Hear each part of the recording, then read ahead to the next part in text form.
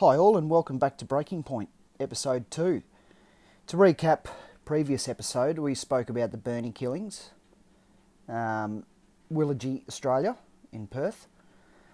And today's episode is another very interesting, unsavoury character.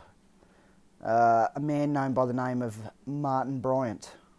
For those who don't know who Martin Bryant is, he's an Australian man who's known for murdering 35 people and injuring 23. It was known Australia-wide and worldwide as the Port Arthur Massacre, which is one of the world's most deadliest shooting sprees between 28th and the 29th of April 1996. He's serving 35 life sentences plus 1,035 years without the possibility of parole. Not that you'd live for 1,035 years. No parole too, so there's quite a few photos getting around of Martin Bryant on the internet. His main Wikipedia one is he's got really nice curly blonde hair. It's a bit like a murderous Thor, really. Now, the difference with this guy is that he had he had an IQ of 66. He was like a child. They couldn't really diagnose what was wrong with him. He obviously had some sort of disability, intellectual disability, and as it does state that his IQ is that equivalent to an 11-year-old. Cannot read or write. Does a bit of gardening. Watches TV. Yeah, so from his childhood, he had a pretty bleak future. They couldn't really say. It was schizophrenia, conduct disorder, ADD or ADHD, or Asperger's, or maybe all of them put into one, or a mood disorder, as they all kind of say.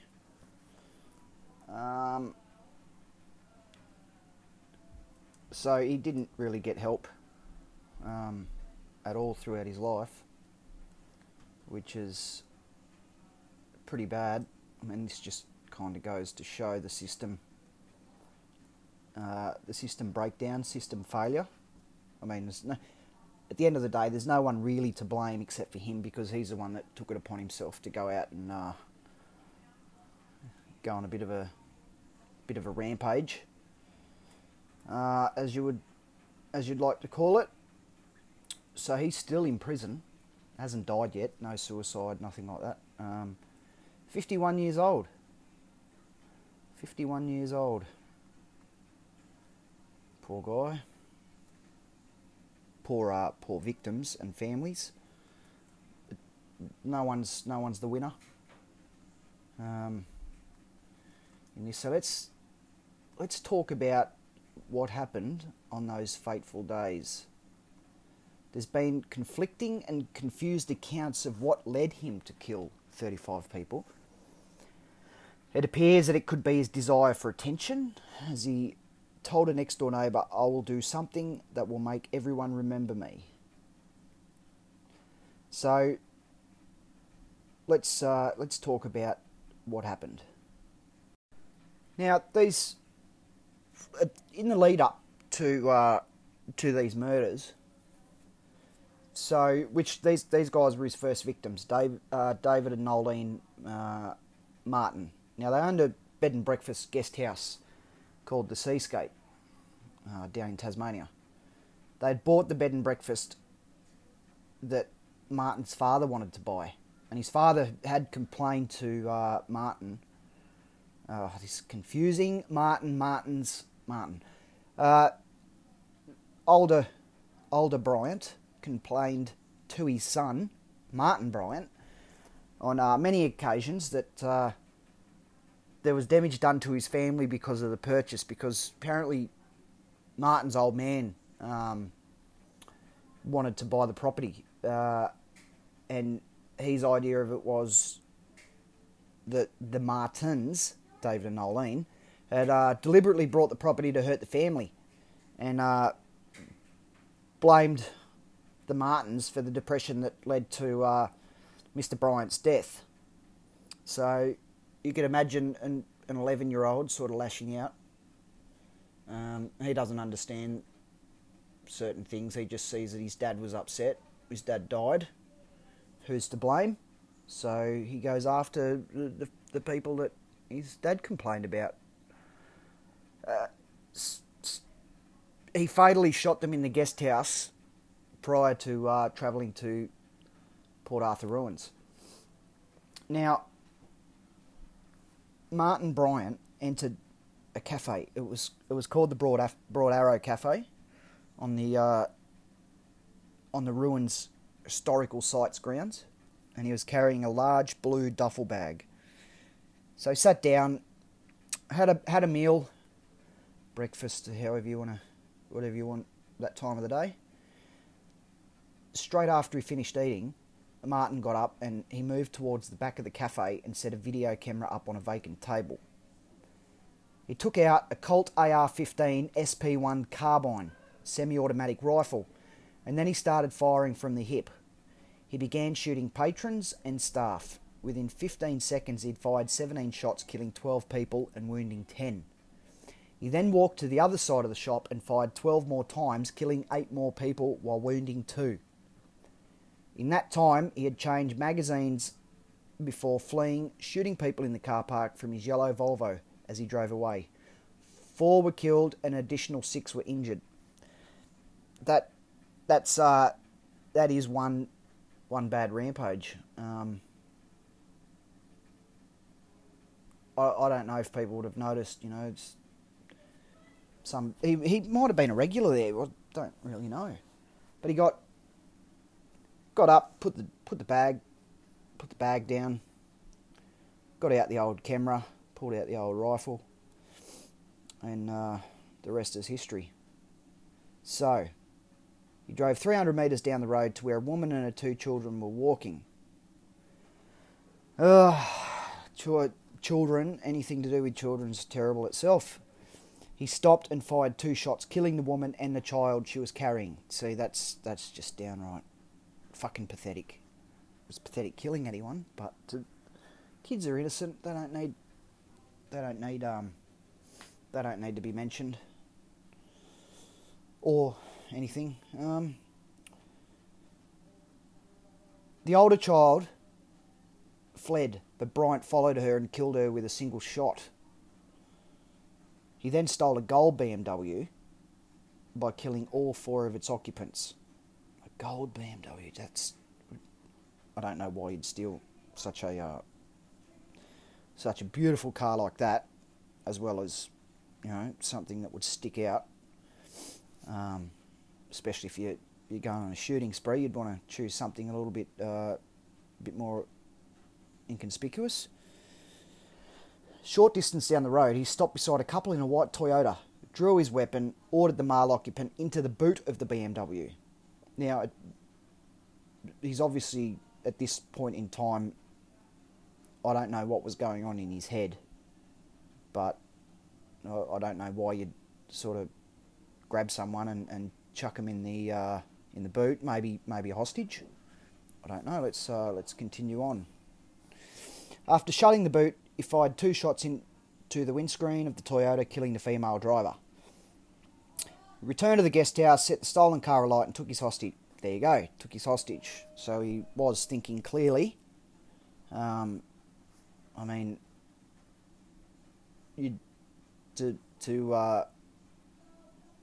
a hostage. That's pretty smart. And took the hostage inside the bed and breakfast guest house with the corpses. The police soon arrived and tried to negotiate with Bryant for many hours before the battery in the phone he was using died. That ended all communication.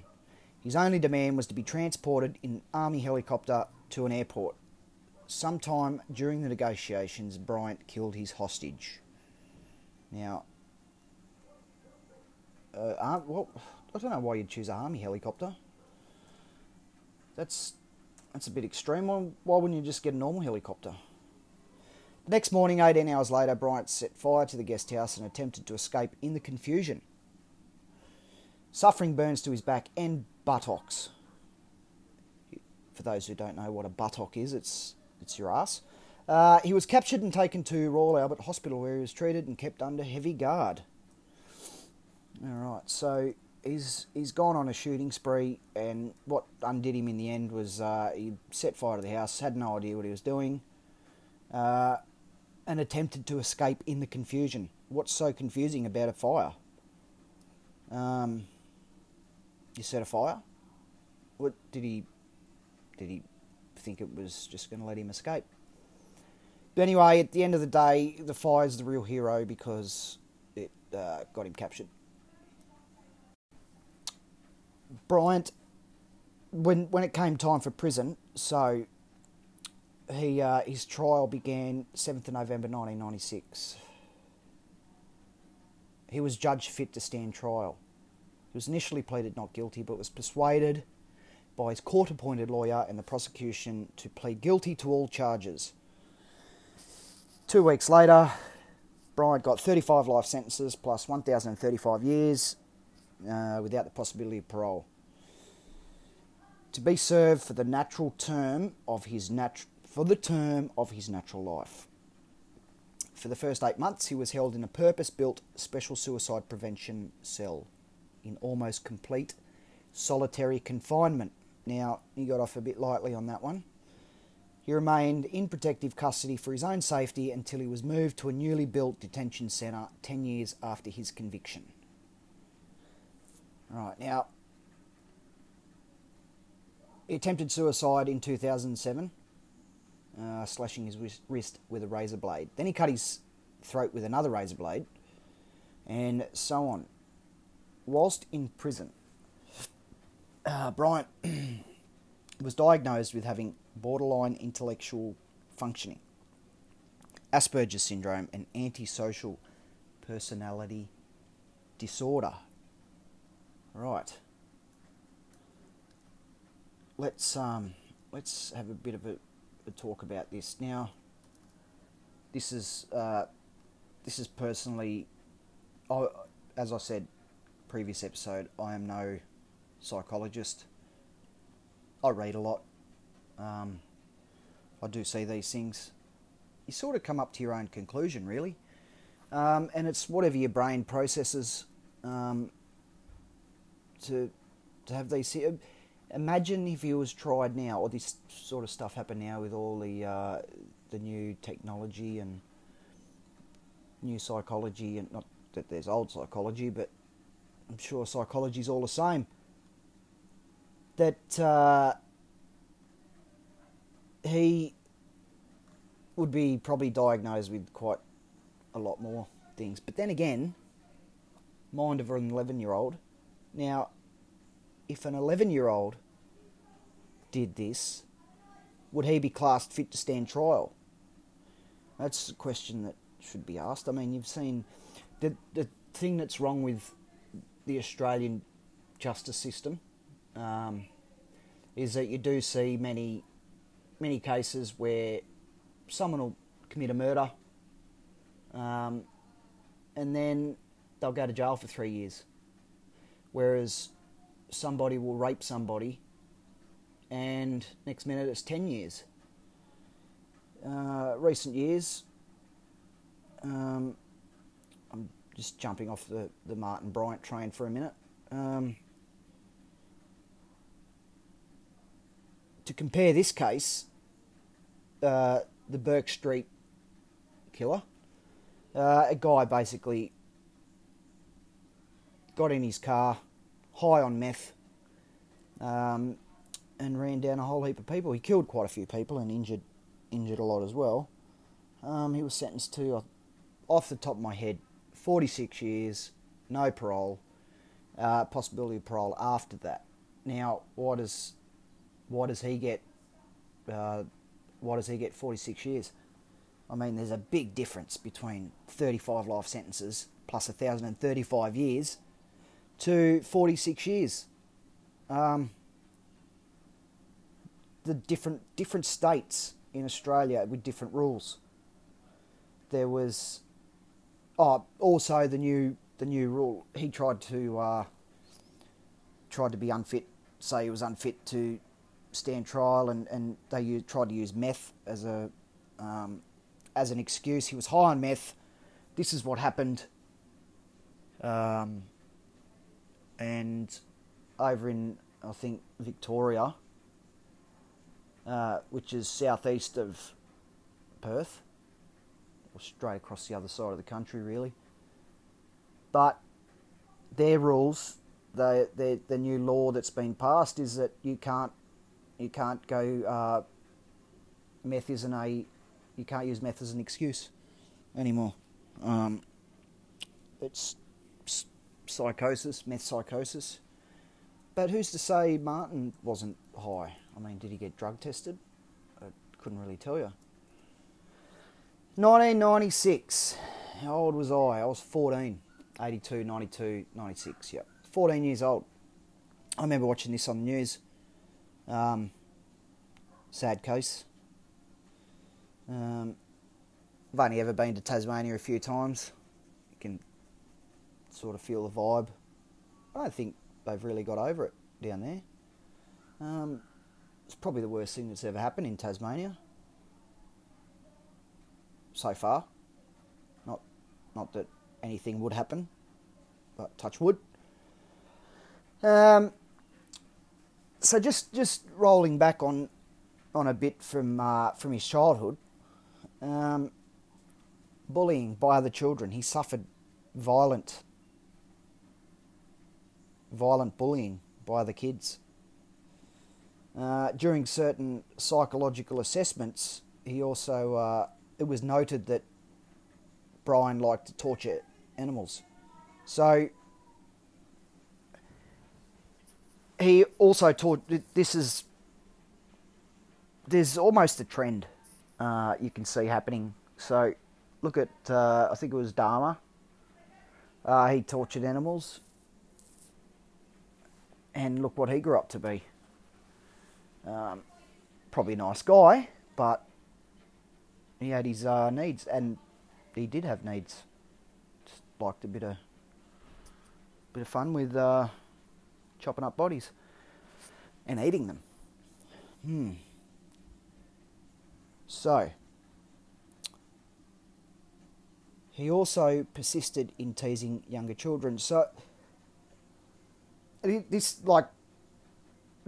seen this in a lot of families as well. So a kid will get bullied at school, and then they'll come home and bully their younger brother because they cop it.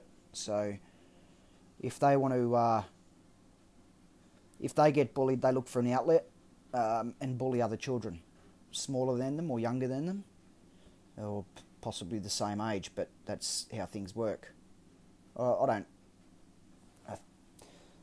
Bullying's been around for a long time. It's only become sort of prominent in previous years. Same with new laws. You can't really say anything to anyone without somebody taking offence. All these new rules and regulations and occupational health and safety and being fit for work. And anyway, I'm sort of going down the wrong track here. Intellectually impaired. So some questions do need to be asked. I mean, how the hell do you get hold of a fucking AR-15 Colt? This was the reason why law was changed in Australia as well with weapons.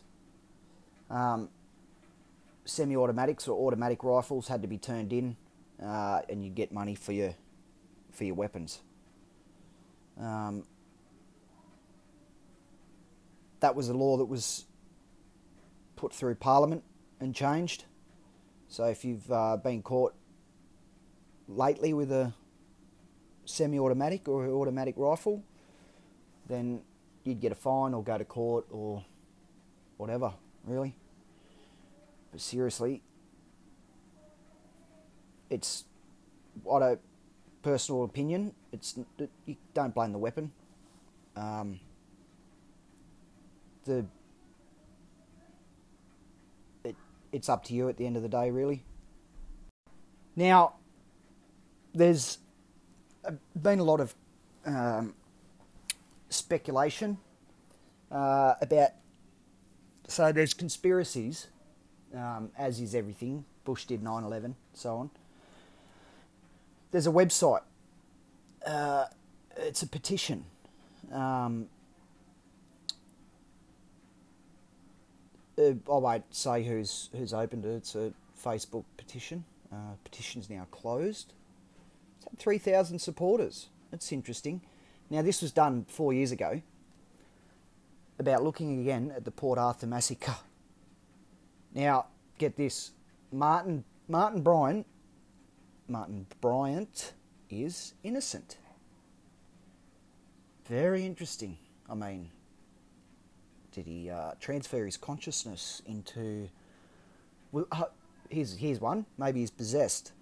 He was possessed, and then the fire caused the evil entity to escape his body and left poor Martin to deal with the police. Anyway, moving on.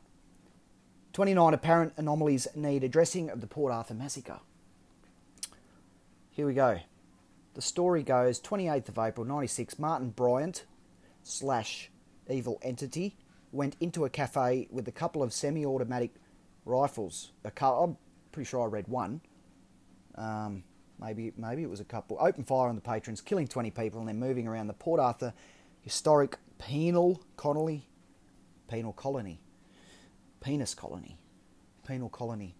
killing another 10 or more, then moved onto a site where he was holding hostages. I believe it was one hostage, and murdered 2 more before police smoked him out of the burning house. Police did not smoke him out. He smoked himself out. Leaving the house the next day with 3rd-degree burns. Let's mention it was on his ass and his back. Alright. Someone with a blonde wig and driving his car with the passport on the dashboard. What doesn't add up, and what multiplies complicity? Okay, let's go through some theories.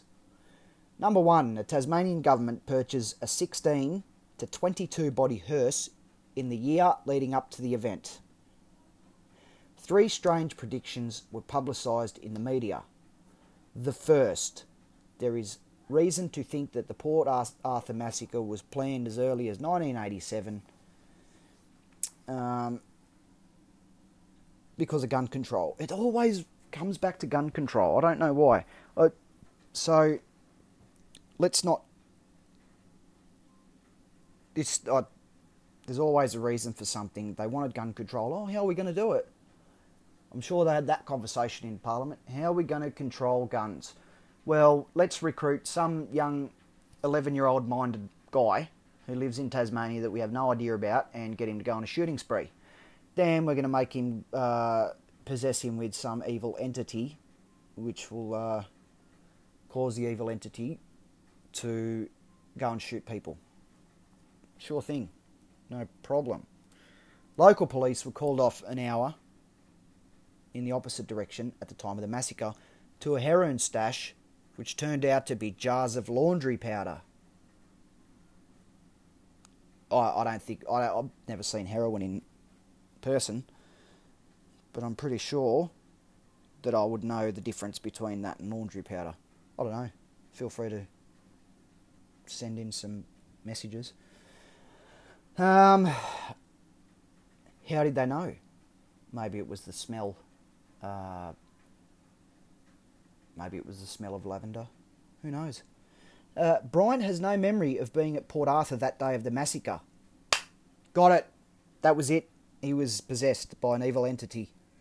Case closed. We do know that there are spirits on Earth and an evil entity possessed him. That's why he has no memory of it. Yeah.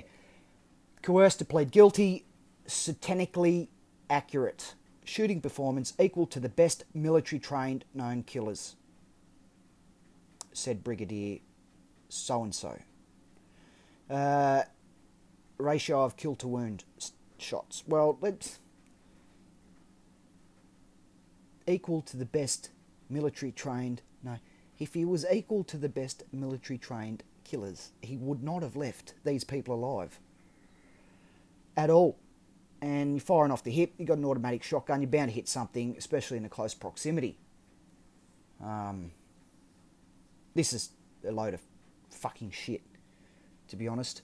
There is no DNA evidence at all from Bryant found at the Broad Arrow Cafe. Oh, okay. No blood splatters or DNA evidence taken from Bryant's clothes or his vehicle. Right. It's pretty open and shut, really. Not one witness positively identified Bryant on the day. Only 2 identified him 1 month later on a photo board after his face had been on the media.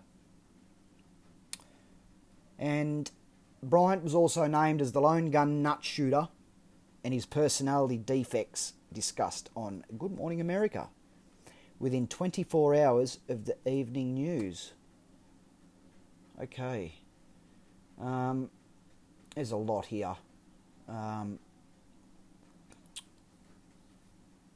Let's try and find an interesting one, shall we?